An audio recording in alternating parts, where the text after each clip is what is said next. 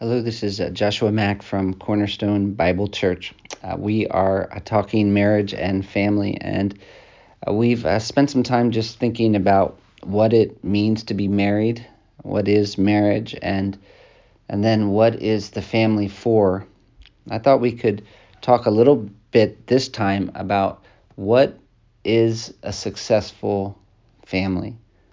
Now, that might seem like a weird question, successful family. We might even feel a little bad about asking it because we know, for one thing, that most of us are not successful and we fail and we are sinners, and it's so easy for us to kind of get distracted, even to make success all about us and what we do. And so maybe we're a little slow to think about a question like this: what is a successful family? Because we know some of the dangers that we might face if we ask it. But on the other hand, it kind of makes sense for us to think about. We know there's a lot that we're not responsible for, but at the same time, there is a lot that we are responsible for, and certainly we should at least want to be a successful family. We should want to do family as well as we possibly can. And if we're going to do family as well as we possibly can, we need to think about, well, what is a successful family? What does a successful family look like? And maybe another way to ask that question would just be, what do I really want for my kids? What am I willing to sacrifice for? What are my priorities when I think about my relationship with my spouse, for sure, but also especially what I am hoping to see accomplished in my children's lives? And, you have to think about that because you do think about that. And if you don't think about what you think about, you might be thinking about this not in a biblical way, but just in the way that everybody else does. And certainly we get a lot of ideas from the people around us about what we should want for our children and what we should want for our families. And one of the things that people, I think, would say if you ask them what they want for their kids is that they want their kids to be happy. That's a pretty big goal for a lot of people. I just want my kids to have a nice life. Another goal would be they want their family to get along. And as long as everybody isn't, yelling at each other too much, then they're satisfied. Or other people are a little more goal-oriented, and they would say they want their children to fulfill their potential. They know if they're Christians, their kids have been gifted. If they're not Christians, they just know their children have talents, and so they want their children to use those talents to the maximum. And then others would want their family to feel free to be themselves. And so that's probably even more of a value nowadays for a lot of American parents. We want our children to they have some great inner person in there, and we want that inner person to come out with nobody holding them back from being whoever it is they're supposed to be. Then others, I would imagine, want their children to make a certain amount of money, to be able to buy a house. Others would just want their kids to be popular, to be accepted. Now, obviously, some of those ideas in terms of what you might want for your family, what a successful family looks like, are fine, and some are not fine, and none of them are ultimate goals for us as Christians. We live by a completely different worldview than the unbeliever around us, and so it shouldn't surprise us that what we want most for our children and what we want most for our families is going to be a little different than what the world does. The problem with a lot of those ideas of what a successful family looks like, or what successful children look like even, is that we make those things too important. We can certainly want our kids to be happy, and we can certainly want our children to get along, and we certainly should want them to fulfill their potential. There's no problem with wanting all that. The problem is when we want all that most. We want all that most. It's important to think about what you want most for your children, because you always have to make choices. I kind of feel like it's paying a price for a product, in a sense, might be a good illustration.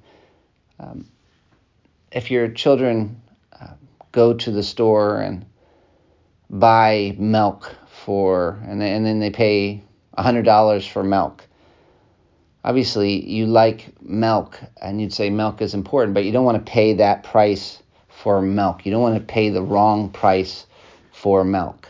I guess with inflation that we're getting closer to that. But the point, it's a silly little illustration that I might have botched a little bit, but I think you get the point. The point is that happy children are great, and getting along is great, and fulfilling their potential is great, and some of those things that I mentioned are great, but you don't want to end up paying the wrong price for those things. You don't want them as the ultimate value for your family. What would be some more biblical ideas, things that are actually more valuable than any of those things that I just described? What if you asked the writers of Scripture, for example, what you should want for your family and for your children, what do you think would be some of the things they would say? I think certainly you would want your family to be saved. Again, we're obviously not ultimately responsible for the salvation of our children, but certainly this is something that we should want as parents. We want our children to recognize that Scripture, what God says in Scripture, is their final authority. So they're not making decisions primarily based on what they feel, but actually making decisions based on what God says. We want our children to have a God-centered way of looking at the world. So for most people, obviously, they are the center and everything exists for them. That's their basic way of thinking. But what we want most for our children is for them to understand that God is the center and everything revolves around Him, even them. They exist not for themselves and for fulfilling their potential, but they exist for the glory of God. We want our children to want what God wants, to not just say that this is right and do things simply because it's their duty, but we want to see our children filled with a passion for the things that matter to God. We want them to live for eternity more than now, to have eternally minded children. We want to see children that are good at confessing their sins, children that make a priority out of their spiritual growth, that they know, children who know how to read the Bible, who know how to benefit from the Bible, who know how to use what the Scripture says and apply it to their life and to the lives of others. We want our children to be part of a good church, to be able to identify what a good church is, and to know how to use their gifts in a church. We want to help our children learn to talk in ways that build others up. We want our children to be able to communicate the gospel and to enjoy communicating the gospel with others. We want our children to know how to build relationships, friendships actually, with believers, where they're discipling and they're helping the other people become more like Christ, and with unbelievers, where they can share the gospel. We want our children to know who to listen to and who not to listen to be discerning. We want our children to know the kinds of people that will lead them astray and the kinds of people that will take them closer to God, and to want to be with people that will take them closer to God. We obviously want our children to be able to identify who would be a good spouse, and to marry someone who they can join forces with to serve Christ. We want them to know what marriage is and these kinds of things, what a family is for. We want our children to be able to talk in a way that builds other people up. These are some of the characteristics of a successful family, and I know, of course, that there is a wrong way to talk about all of this. And as we think about a successful family, what it looks like, we can talk about it as if we were responsible, ultimately, for some of these things. And, at the end of the day, there is a lot on the list that I just gave you that we are not ultimately responsible for. We can't save our children. We can't give our children a desire for God's word. And yet, I think sometimes because we know that we're not ultimately responsible for that, we almost act like we can't do anything.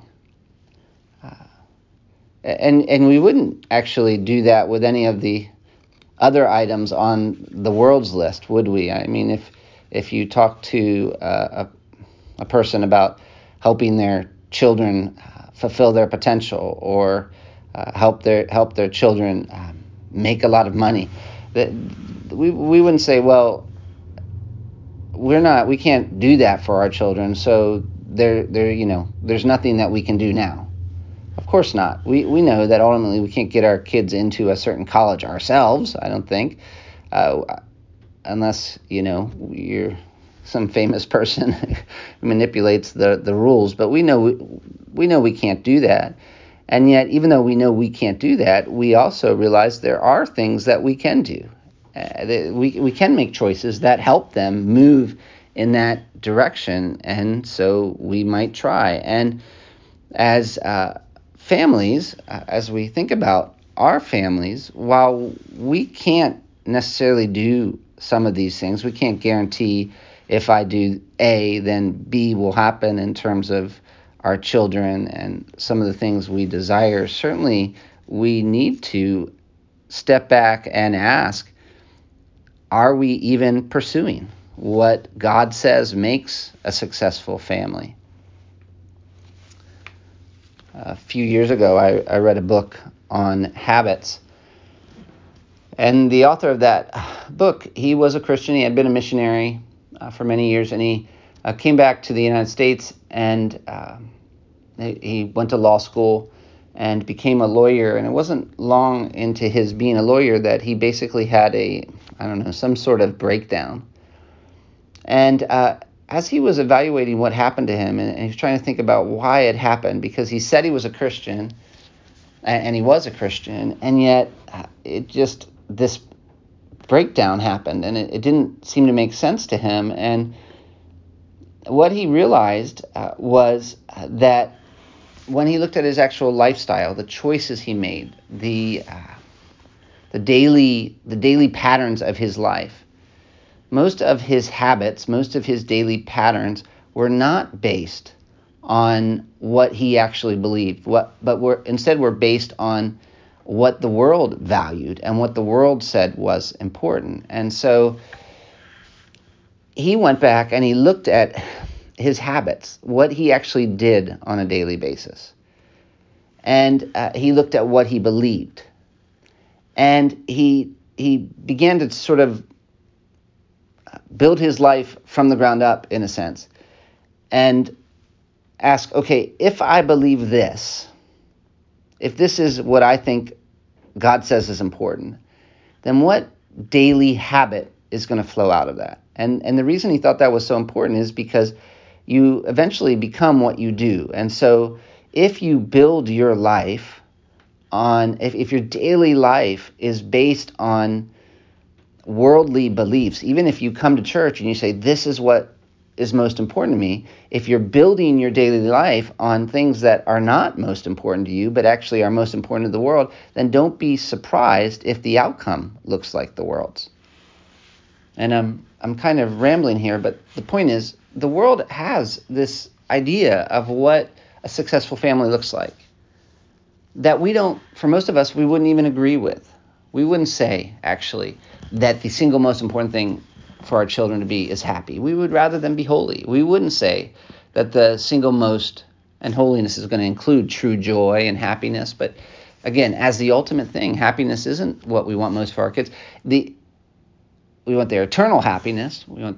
And we know that it's going to involve a lot of times hard decisions that are painful. We wouldn't say we want our children most to have money or to necessarily have these important jobs. But, we have to look at our habits, the way the choices we're making, the daily choices we're making. And we have to ask, are the daily choices we're making in the way that we are living as a family based on what we actually believe is most important for a family?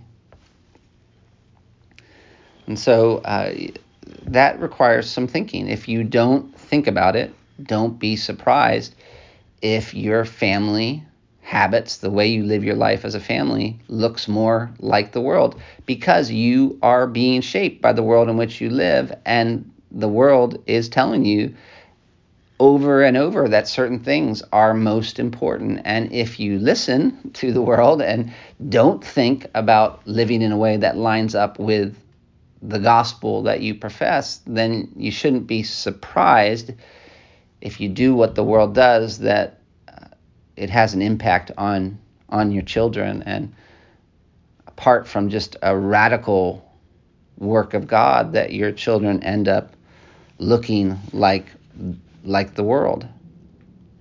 And so as a married couple, it's good to step back and say, what do we value? What do we think a successful family looks like? To actually talk about that as a husband and wife, and are we on the same page? And is the way we're communicating with our children making clear that this is what we value, that this is what we think is most important? How do we let our kids know this is what matters? What lifestyle choices would line up with valuing these things more than valuing some other things that the world says are important? What are we willing to sacrifice for? What are we willing to pay money for? What are we willing to say no to and have our children say yes to? This is, if you think about what really is a successful family, if you really have a biblical idea of what you should want for your children, and you actually want that for your children, this is going to change what makes you saddest, and what makes you most concerned, and what makes you happiest. Obviously, there's more to having a successful family than having a biblical idea of what a successful family looks like. But certainly, if we're going to have a successful family, it's going to require at least doing some thinking about it. Have you thought about it? And why? Why do you think the way you do about it? Does your definition of a successful family look like the world's, or does it look like God's?